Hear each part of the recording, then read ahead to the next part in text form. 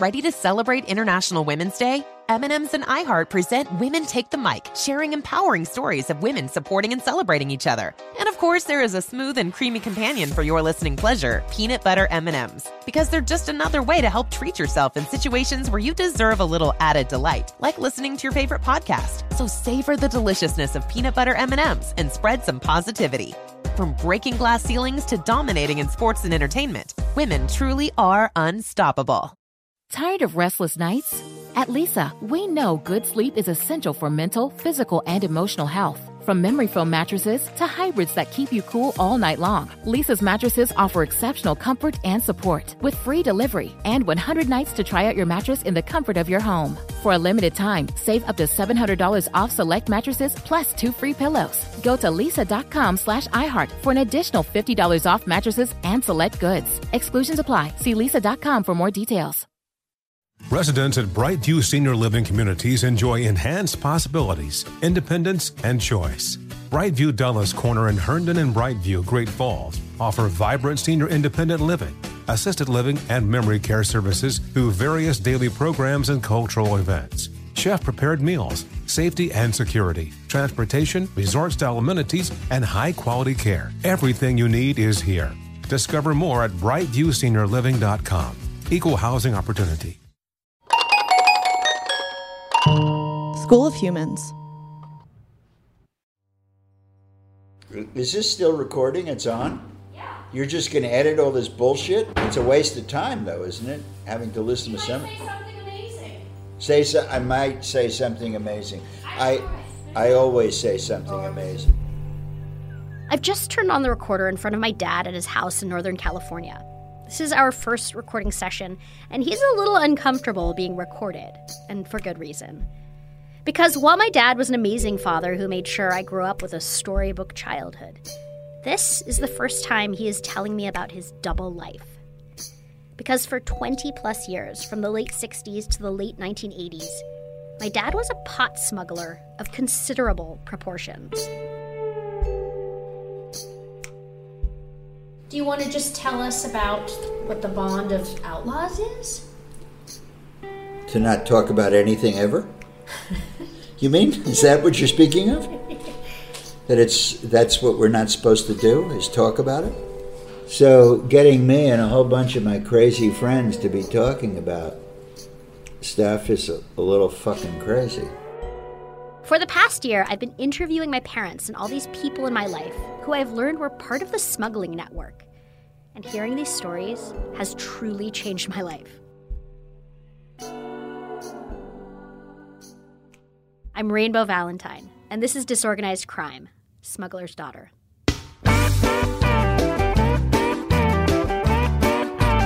Rolling a doobie, young, free, and groovy, making it up as we roll along. Rolling along, far out country roads, feeling great in the Golden Gate, dodging the law up in New York State, making it up as we roll along.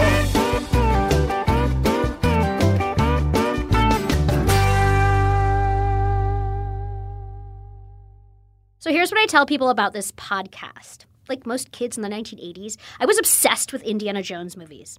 I would dig for treasure in my backyard all the time.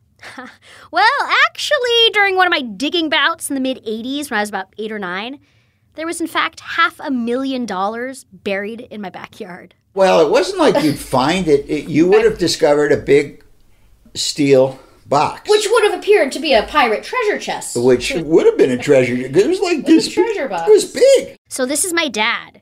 He's just finished telling me about one of his biggest smuggles, helping some of his old smuggling pals distribute 60,000 pounds of Lebanese hash. He ended up smuggling 4,000 pounds. Oh, just 4,000 pounds of hash, no big deal. Or the equivalent of $250,000, which, at the time, was over $1.3 million in today's money. And my dad needed to keep that money safe until the pals who initially smuggled the hash into the country from Lebanon could come and collect. But my dad had a problem. He didn't know where to put that much cash in my snug childhood home. So he decided to bury the money in the yard. I got a big steel box, and I put it all in this steel box, and then I went out to our gardens, which were all at that time blackberry bushes. The whole acreage was all blackberries, so you couldn't really see much of anything, and I went from this bush to whatever, and found a spot to bury it, and I buried the shit. And finally, a long time later, it could be 6 months, that I get a call saying, "Yo, bro, we want to come over. We're going to come out next week and pick it up." Cool, no problem. Okay, so I had to go out there and find it. However, by the time that had happened, we had already worked on our land and got rid of all of the blackberries. And I mean, I had hired these two guys to not only get rid of the blackberries, but to dig up the roots and sift through them so it would become gardens. All my idiot landmarks were destroyed. And it had been so long since I put the fucking thing in the ground, I couldn't initially find it. And I started to freak out, and then I freaked out thinking, oh, fuck. Did these guys do in the garden find it and just take it? Oh, my God. The yard of my childhood home was 3/4 of an acre on a steep hill. It's huge, precarious, and it always took a ton of work. My mom gardened constantly, planting massive bamboo groves with huge shovels, not dinky hand spades. I was probably there for the frantic search, but I blocked it out because nothing stresses me out like my dad's stress, which is huge, theatrical, and like a frazzled, angry cabbie in Manhattan traffic, super New Yorky. I'm sure my parents' frantic search was full of blood, sweat, and tears. Where the fuck is it? Oh, Christ. Spoiler, he finds it, buried now near the pear tree. But in this moment, my dad learns an important smuggling lesson. If you're going to bury treasure in the backyard, remember where the fuck you put it. Did you ever bury stuff in the yard again? No. Anyway, hi, I'm Rainbow Valentine. So Rainbow Valentine is not my real name, although I did start calling myself Rainbow Valentine when I was 5, because I thought that rainbows and valentines were the two most beautiful things in the world, so together it would be the most beautiful thing in the universe. So I've spent the last year on a midlife reckoning, as my BFF says, opening Pandora's box and learning about what my parents and most of the adults in my childhood were up to while I endeavored to get cast as Annie or Dorothy. Now, that never happened, but I have learned all about the grown-ups in my life smuggling thousands of pounds of pot, whilst I willingly humiliated myself by belting out Somewhere Over the Rainbow at the Senior Citizens Center. I'm using this alias of Rainbow Valentine because most of the people I'm talking to, former smugglers that is, are not comfortable having their names revealed. My parents have finally settled on Walter and Taffy Lemur. We cycled through Kimmy, Whitefish, and various other ridiculous names. To be clear, I've known my dad was a pot smuggler since I was 14. I remember my older sister Vertica, who was in college at the time, sat me down one summer day and in a hushed voice told me the family secret, that our dad was a big-time pot smuggler in California. Then she said to never tell anyone that I knew this information, and definitely don't mention it to our parents. Well, being a bit of a loudmouth, I did mention it a few times, and in return received a deadly serious warning to never speak of this to anyone from my dad. Before this year, the last time I even tried to bring up the whole being a smuggler for 22 years thing was when I came home from college in the mid-1990s, more than 5 years after my dad was out of the smuggling business. My dad was driving me home from the airport, and I remember him slamming on the brakes.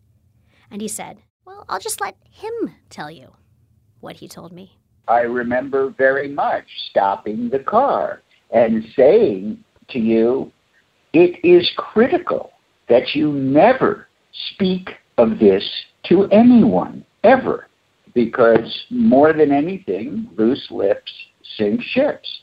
But times they are a-changin'. All over California, you'll see billboards advertising pot delivery in dispensaries. There are apps where you can get pot legally dropped off right at your doorstep. Also, statutes of limitations on my dad's smuggling days have long run out. And as they age, my dad and mom are feeling a little more comfortable with the idea of sharing their secret stories. Good morning, Vietnam. Is Mom there too? Hi. Okay. Hi. She is. I called my parents on their anniversary. They've been together since 1970, but only married in 2002. They wanted to make sure they really liked each other. And I asked them to introduce themselves and their aliases, Taffy and Walter Lemur. Hi, this is Taffy Lemur and my husband, Walter Lemur.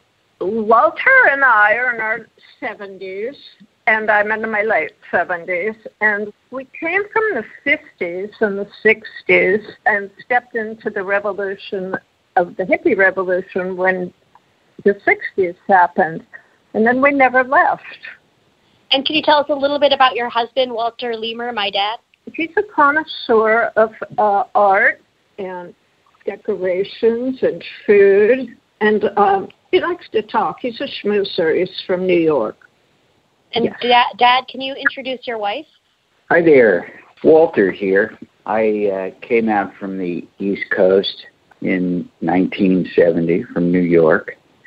I landed on the porch of two of the Grateful Dead's roadies, and within a couple of months, being in the center of that scene, I was introduced through them to your lovely mother, with whom I've been for 49 years, the great and famous Taffy Lemur. With my eccentric bohemian artsy intellectual parents at the helm, I had an idyllic childhood. When I was a toddler, our family, me, my mom, my dad, and my 6-year-old sister Vertica, moved just north of the Golden Gate Bridge in Sausalito to Mill Valley, a redwood beech-treed valley nestled below Mount Tamalpais. Named for its 1800s sawmill, which still stands in Old Mill Park, it was where families from all over the Bay Area summered in the 1800s. After the Golden Gate Bridge was constructed in 1937, real estate boomed in Mill Valley, and it hasn't stopped since. In the 1970s, Mill Valley became an area associated with great wealth, with so many people making their millions in San Francisco and moving north to raise kids. 1970s Mill Valley had a quiet, low-key, homespun hippie wealth vibe. It was charming, rural, a funky town full of small businesses and young counterculture families, progressive intellectuals, rock stars, nature lovers, and old California gold rush moneyed families. I remember singing this song about Mill Valley as a kid. It's by Rita Abrams, a Mill Valley resident, and it perfectly illustrates the feel-good hippie vibe of my childhood in Northern California. Where people aren't afraid to smile and stop and talk with you a while, and you can be as friendly as you want to be. Mill Valley, talking about Mill Valley, talking about Mill Valley, California, that's my home. Oh, I love those flutes. It's joyful nostalgia. Just feels good. Just feels right. Anyway, among the rolling landscapes and redwoods was my house, tucked among the trees, blackberry bushes, and roses that adorned our driveway, which to me as a kid seemed like the longest dirt driveway in the world. Our family was close, always together, cooking and eating, hanging out in the main part of the house, which was an open kitchen, dining room, living room with giant windows and sliding glass doors to the deck, koi pond, and massive gardens full of fruit trees, play structures, the trampoline, and more. So much more, I've since learned. Our house was usually full of laughter, delicious food, original art, and it was a center of social activity. My parents' friends constantly dropped by and stayed for dinner, and every weekend my friends visited for slumber parties, spending multiple nights. My friends and I would concoct stories that we would theatrically record into my cassette player, with me always taking center stage. Dracula is coming for lunch. I shall cook my specialty, brain a la noodle. What shall you cook? I shall cook my specialty, fried a la eyeball. Yummy, yum. It's so delicious. Every night, my parents would read to me in my treehouse loft bed, wallpapered with Snow White and the Seven Dwarfs. I went to an artsy, holistic, progressive school where each day started with an hour of music.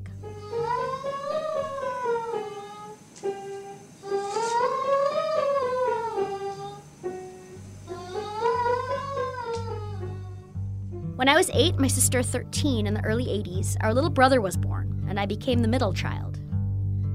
My memories of childhood are joyful, full of abundance, both the material, like playing Legos at our Tahoe house, and the immaterial, like community, magical, spiritual, connected to the earthedness, friends, family, and a lot of absurdities.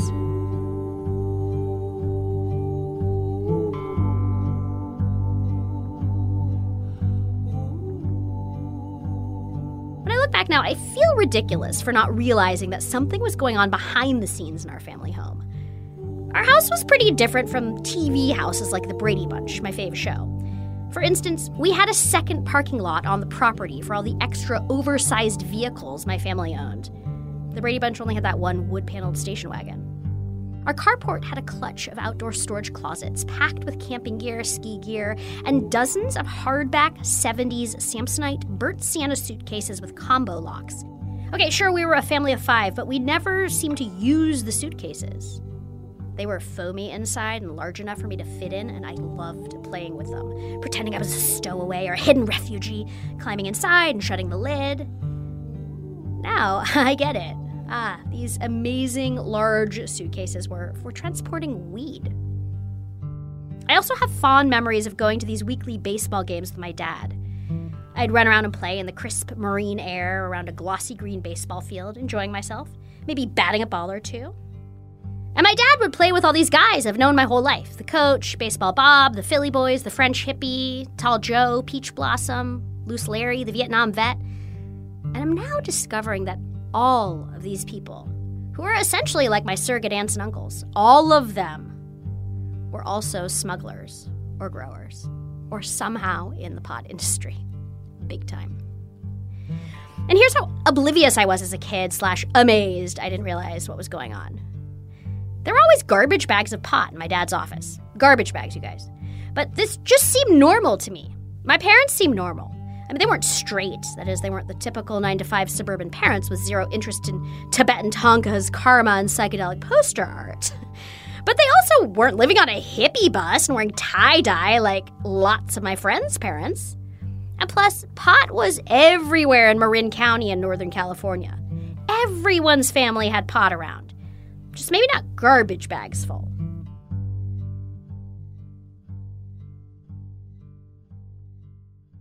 So when my sister told me the shocking news that our parents were drug dealers when I was 14, I was mortified.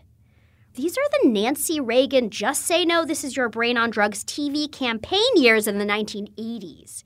Drug dealers are the worst, according to TV and the rest of the world. Do I have your permission to record?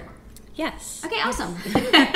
Okay, so this is Petunia, one of my best friends growing up, and an honorary member of our family. She knew me and my parents really well. Yeah, so my BFF Petunia spent so much time at our house. I wanted to get your stories of what you thought was going on at my house, and if you ever had any, what did you think of my house and my parents? What did you ever have any inkling of what they did for a job? And yeah, well, I mean, of course, I knew that your mom was a painter and a mother, and that was very clear, transparent, obvious, and made a lot of sense. You know, you could see. And with your dad, it wasn't clear what he was doing. I feel like we talked about it even as children and said that he was a businessman. We knew that he was a businessman, but definitely not like a 9-to-5, not a suit. Right. But we knew that he made deals. I knew that he made deals because he would like this. I feel like this must have been part of his conversation, that it was like, oh, I'm working on a deal or whatever, but some kind of deal. Yeah. It involved talking on the phone. And so your dad was around and doing business and that's all I knew, really. Yeah, me too. And I didn't care. Like that was all the businessman. That was an answer. That was answer enough for me. Yeah, and I could perceive that your family was well off, your house was like an oasis of plenitude. Do you remember my dad being super high-strung? Yeah. So stressed out all the time? Yeah. Me too. But I'm like, this is why, right? Yeah, it's sort of interesting. But like, I don't know, like a lot of other people's dads just weren't really around. So like, who knows what those dads were? Like, who else's dad was around as much as your dad? Like, nobody's. I love hearing Petunia talk about my dad like this, because he really was around a lot. There's something special about how my dad subverts the good old dad role. Clad in a Far Side t-shirt, my dad would pad around in his office in his socks, yelling into the phone, stealing our Halloween candy, schooling us on opera and art history. Oh, and he was also smuggling. After I found out the family secret in my teens, Petunia was the only person I confided in. Yeah, I remember you telling me in this tone of like, I just found this out, can you believe it? And I was like, yeah, I can believe it, actually. Like, it was not at all surprising. But I didn't know. Which is funny because I was shocked. I grew up in this world where pot was everywhere in my household. Yeah. It wasn't hidden. I mean, it was just part of the furniture. Yeah. And I was totally uninterested in it. Yeah. It was boring. I thought pot was uncool. I thought it was lame. I thought it was what grown-ups did. I thought it was like totally lame. And it blows my mind to think that literally at any moment, my parents could have been busted and we could have been foster children. Yeah. Well, this is something that's interesting to me. So my mom thinks of herself as a very overprotective person. So I'm curious what she knew about your dad's livelihood, because I know that she did the books for your dad for a while. And I wonder what she knew, because she thinks of herself as an overprotective parent, but then she was allowing me to spend vast amounts of time in this household that like what if your dad was busted? Or what if some professional enemy, I don't know how likely this would be. I really have no idea. But like, did he know people who were dangerous? Possibly he did.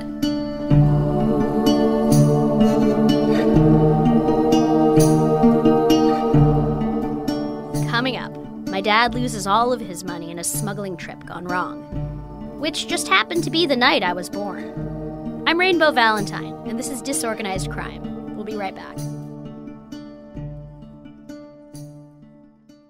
Your tax refund belongs to you, not an identity thief. Over $6 billion in tax refunds were flagged by the IRS for possible identity theft in 2023. If you're in a bind this tax season, LifeLock can help. LifeLock monitors and alerts you to identity threats you may miss on your own, even if you're careful with your personal information.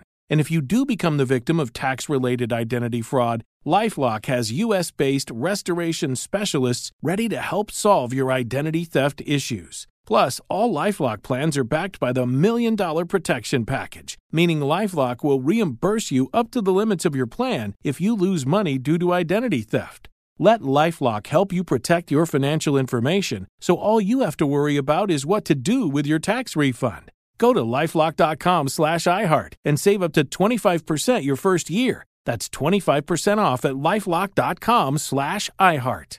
Identity theft protection starts here.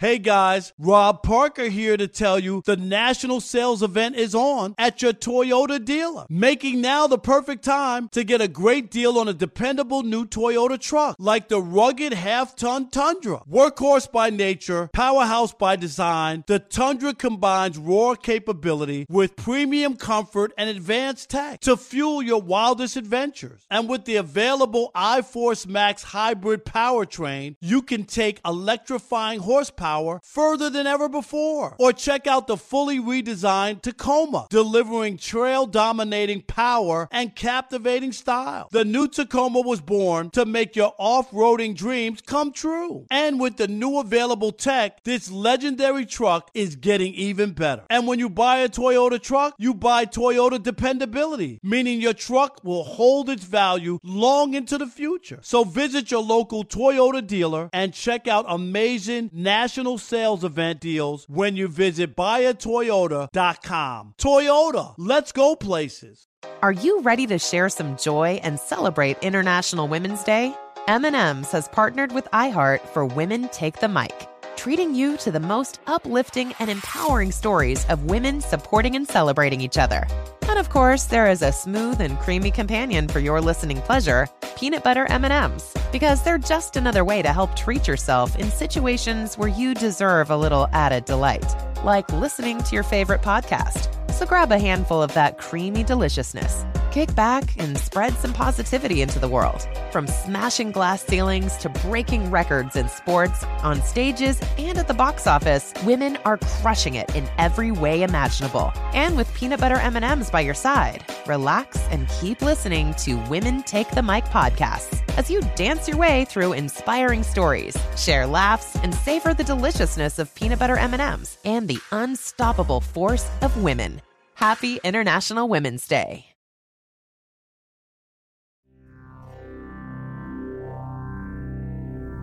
The origin of the word pot is from Pataguaya, a wine or brandy that has been steeped in cannabis buds.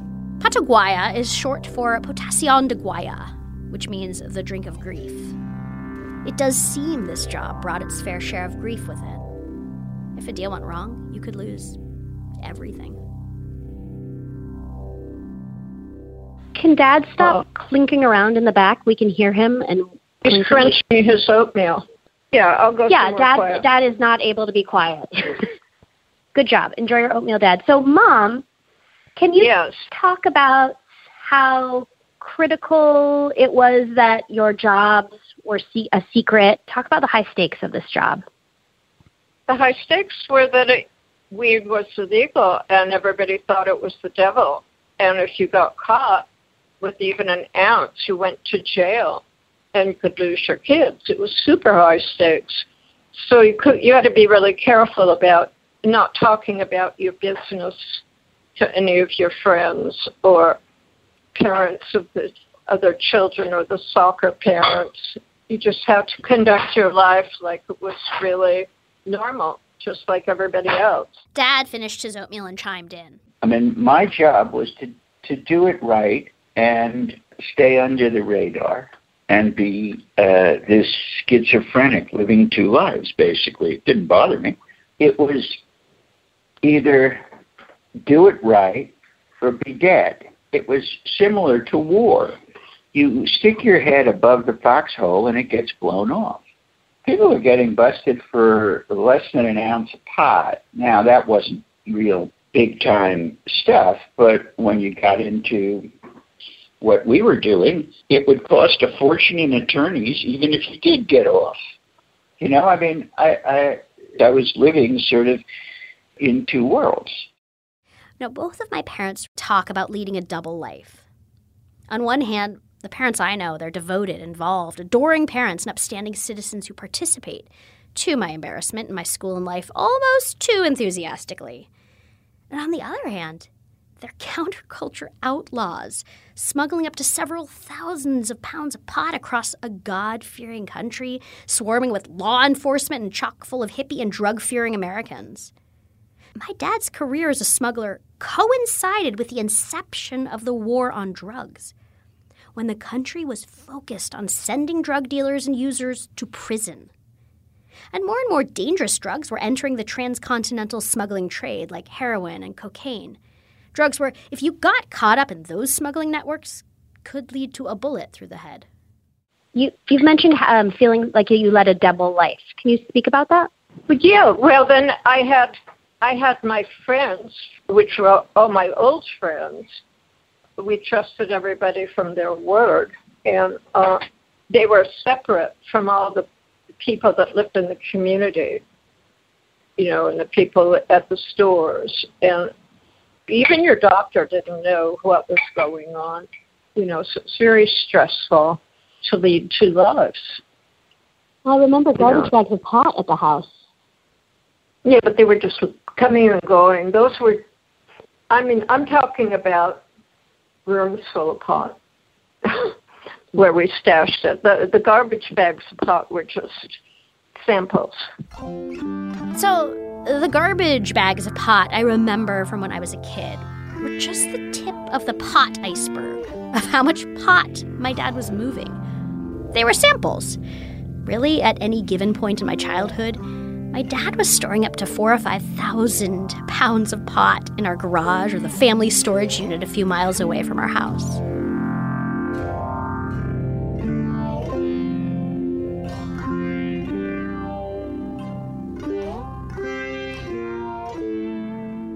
The true and complete story of my birth is the perfect saga to show this double life that my parents led. I was born in 1974 on a dark and stormy night in West Marin, California. We're going to start. It was a dark and stormy night. Well, but the storm hadn't hit yet. It was just dark. raining and dark in March. It was dark and stormy. Yes, it was quite a storm. And that night, my young parents, my dad in his 20s, my mom in her early 30s, lost their life savings in a smuggling trip gone wrong. Now, their life savings was about $36,000 in 1974, which is $195,000 today. Just figure that's what you cost. Make it back for me. So in 1974, my parents were living in a handmade hippie hobbit house in West Marin, California. It had a long winding staircase up to the circular door. My very pregnant mom would tend to my sister, the Japanese gardens, and her herd of animals. She hated the goose. My dad was enjoying the country life of chickens and his first chainsaw for firewood in this tiny rural town in West Marin, California, near Point Reyes National Seashore. But among the hanging plants, hippie embroidery, and art that adorned the inside of the house, my parents had a custom-built secret room, which at any given point could stash up to 4,000 pounds of pot. Like in the movies. It was, it was a real secret room where you took out a book and you took out a screwdriver and then... There was a bookshelf and you had to remove the bookshelf first, and then... The books. The books off. You took the books off and the bookshelf off, and then the things that held up the shelf had screws into the wall, and one of those screws was a key to open the door. Right before I was born, my dad was at the tail end of a big trip. Smuggler's lingo. A trip is a business deal from start to finish. The entire deal is a trip. For our purposes, trips are pot deals, from receiving the load to delivering it to the next location/buyer. Trips last anywhere from a few weeks to months to a year. Trips include the journey of the product from its point of origin, places like Mexico, Colombia, Thailand, Lebanon, to its final destination, in my dad's case, Northern California or his hometown, New York City. My dad's entire career in pot smuggling was as a middleman. He was a pot distributor. He was never a small-time street dealer in a sketchy alleyway. He never sold ounces. He actually laughed in my face when I asked if he ever sold just 1 pound at a time. He would get hundreds or thousands of pounds of pot from the smugglers who took it off the boats that came into San Francisco Bay. This pot would go to my dad's secure location. He would then transport the pot to a few of his trusted associates, who would in turn sell it in smaller and smaller amounts down the smuggling food chain. If the pot came into San Francisco Bay, usually from South America or South Asia, my dad would transport it to his guy in New York City. Alternatively, if my dad's supplier in New York City, his codename is Blondie, had a load come into the New York City harbor, usually from the Middle East, my dad would get a ton or more, by the way, a ton is 2,000 pounds, and he would move it across country and distribute it to the people in San Francisco Bay Area. However, it wasn't organized. Remember, this is disorganized crime. Loads just sort of came in and people found out, and it was very loose. Now, my dad didn't work with groups, just a handful of lifelong trusted friends who are still lifelong trusted friends. The relationships formed were similar to the bonds formed by soldiers in war. My dad and his associates trusted each other implicitly and integrity was everything. You were as good as your word. Now, on the night of my birth, my dad made 3 big mistakes. On this trip, known as the second Panama Red trip, my dad handed off the pot he had, that he had stored in the secret room in the hippie Hobbit house, to 3 drivers, known as the Brooklyn Boys, who moved it from Marin County to New York City. That was the first mistake. Just some young, stupid kids from Brooklyn. Yeah, young, stupid kids from Brooklyn who Vegetarians. Who liked getting high and were real psychedelicized vegetarian kids. Okay, it's fine that they're vegetarians, but what we're getting at is that these were young, inexperienced kids who didn't take extra precautions when hauling loads of pot across the country. Like, when my dad was more established, he would never get high while working. That was reserved for after if the trip was successful. Well, these kids, they wanted to have fun on the job.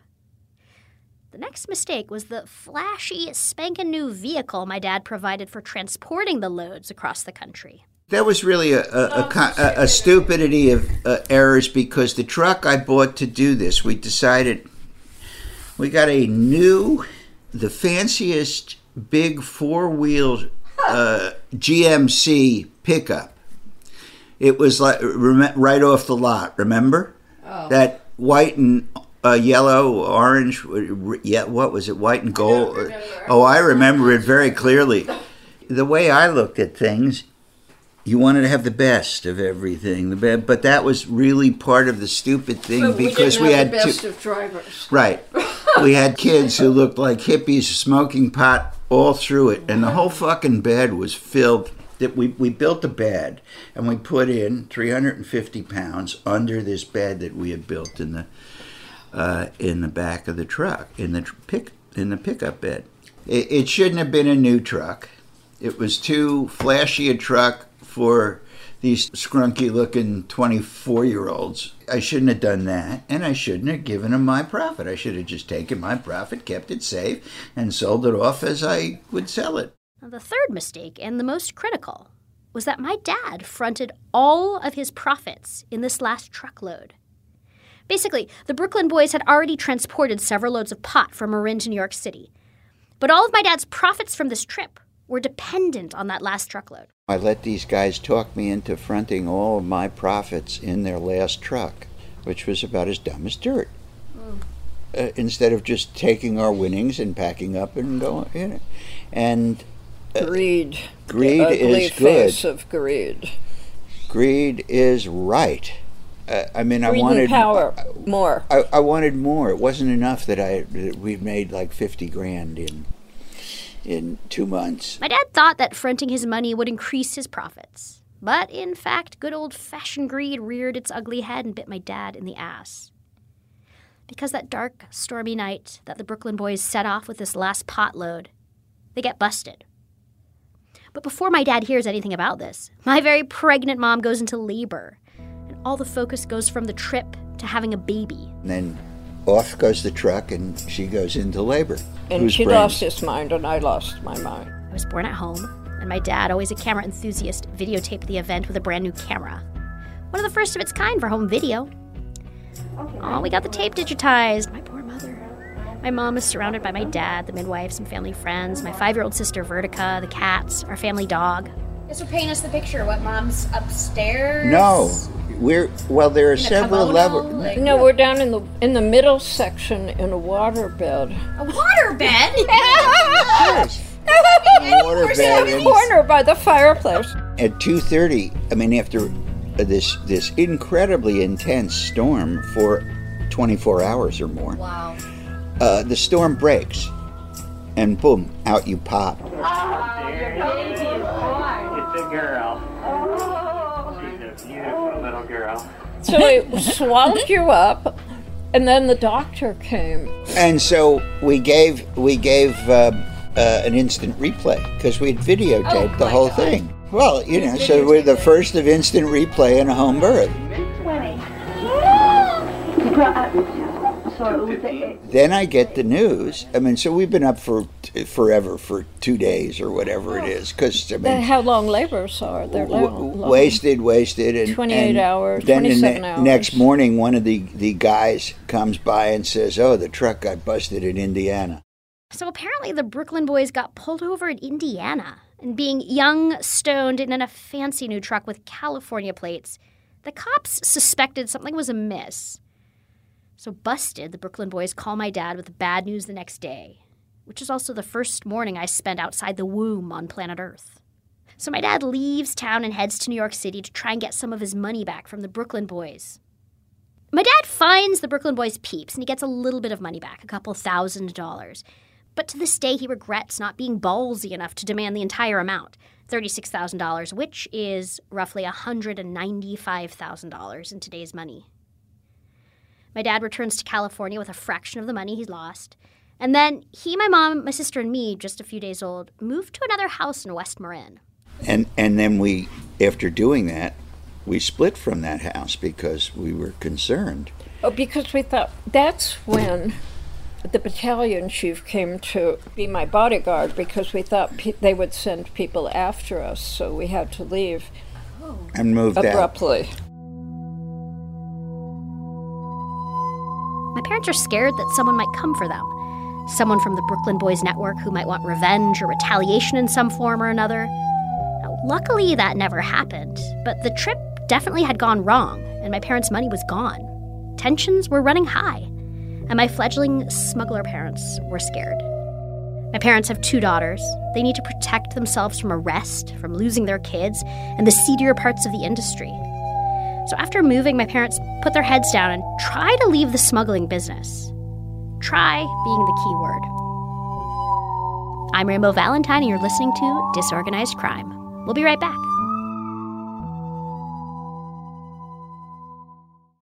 Hey guys, Rob Parker here to tell you the national sales event is on at your Toyota dealer, making now the perfect time to get a great deal on a dependable new Toyota truck like the rugged half-ton Tundra. Workhorse by nature, powerhouse by design, the Tundra combines raw capability with premium comfort and advanced tech to fuel your wildest adventures. And with the available iForce Max hybrid powertrain, you can take electrifying horsepower further than ever before. Or check out the fully redesigned Tacoma, delivering trail-dominating power and captivating style. The new Tacoma was born to make your off-roading dreams come true. And with the new available tech, this legendary truck is getting even better. And when you buy a Toyota truck, you buy Toyota dependability, meaning your truck will hold its value long into the future. So visit your local Toyota dealer and check out amazing national sales event deals when you visit buyatoyota.com. Toyota, let's go places. Are you ready to share some joy and celebrate International Women's Day? M&M's has partnered with iHeart for Women Take the Mic, treating you to the most uplifting and empowering stories of women supporting and celebrating each other.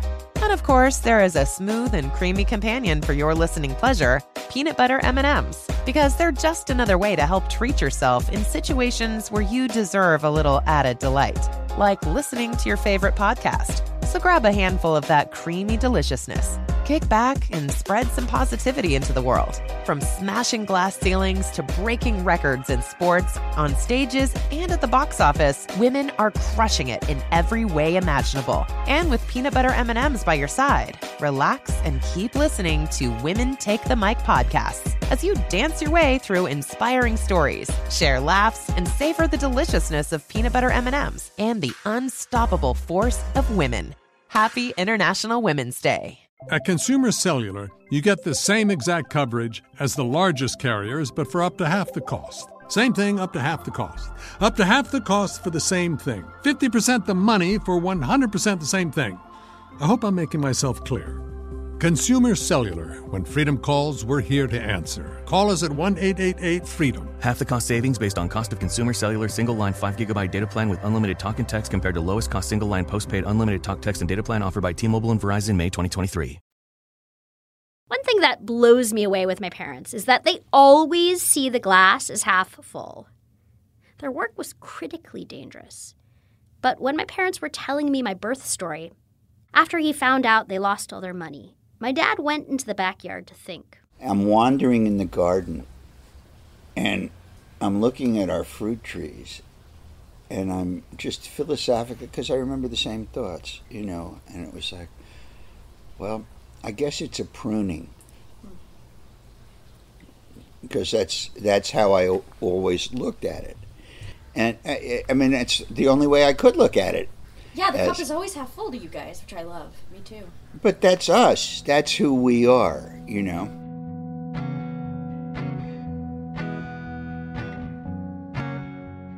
Like my dad's trip smuggling pot across the country, I've been on a long, strange trip myself. Thank you, Robert Hunter, for that iconic sentence. Unraveling a web of secrets. This long, strange journey is a first-hand look at the extraordinary, unique, disorganized drug smuggling industry in Marin County, California, which, while today is home to tech billionaires, was once home to the rock stars and drug smugglers of San Francisco's 1960s counterculture.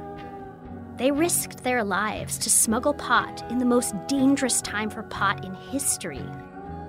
I was born in a unique location and situation, right in the middle of the battle between the counterculture psychedelic smugglers and the war on drugs, which would ultimately end my dad's smuggling career forever. Dad made and lost millions of dollars, more than once.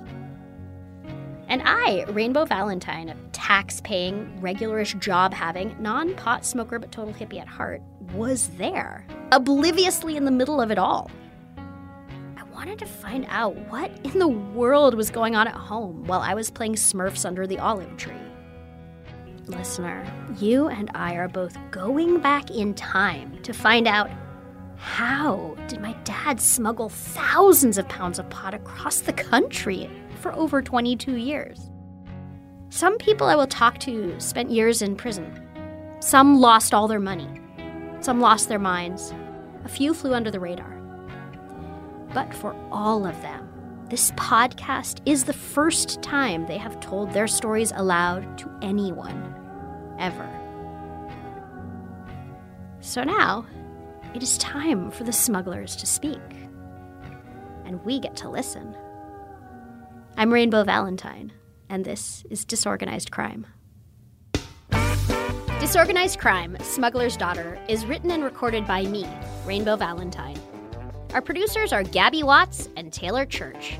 Executive producers are Brandon Barr, Brian Lavin, Elsie Crowley, and me at School of Humans, and Connell Byrne and Charles Bryant at iHeartRadio. Our music is by Gabby Lala and Claire Campbell, with original theme by Mark Karen and me. You can find us online at iheart.com/podcasts.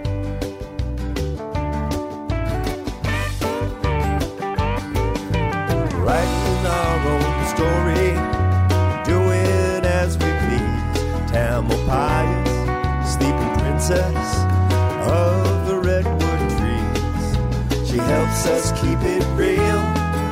A handshake seals the deal. Grab the stash, seal the meal, and load up these old wheels. Rolling a doobie, young, rich, and groovy.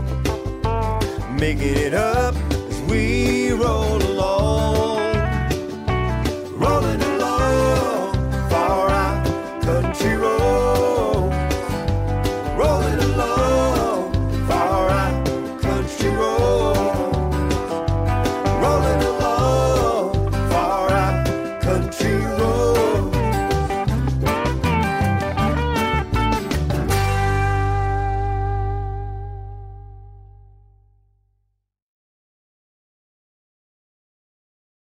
Ready to celebrate International Women's Day? M&M's and iHeart present Women Take the Mic, sharing empowering stories of women supporting and celebrating each other. And of course, there is a smooth and creamy companion for your listening pleasure, peanut butter M&M's. Because they're just another way to help treat yourself in situations where you deserve a little added delight, like listening to your favorite podcast. So savor the deliciousness of peanut butter M&M's and spread some positivity. From breaking glass ceilings to dominating in sports and entertainment, women truly are unstoppable. Tired of restless nights? At Leesa, we know good sleep is essential for mental, physical, and emotional health. From memory foam mattresses to hybrids that keep you cool all night long, Lisa's mattresses offer exceptional comfort and support with free delivery and 100 nights to try out your mattress in the comfort of your home. For a limited time, save up to $700 off select mattresses plus 2 free pillows. Go to lisa.com/iHeart for an additional $50 off mattresses and select goods. Exclusions apply. See lisa.com for more details. Residents at Brightview Senior Living Communities enjoy enhanced possibilities, independence, and choice. Brightview Dulles Corner in Herndon and Brightview, Great Falls, offer vibrant senior independent living, assisted living, and memory care services through various daily programs and cultural events. Chef-prepared meals, safety and security, transportation, resort-style amenities, and high-quality care. Everything you need is here. Discover more at brightviewseniorliving.com. Equal housing opportunity.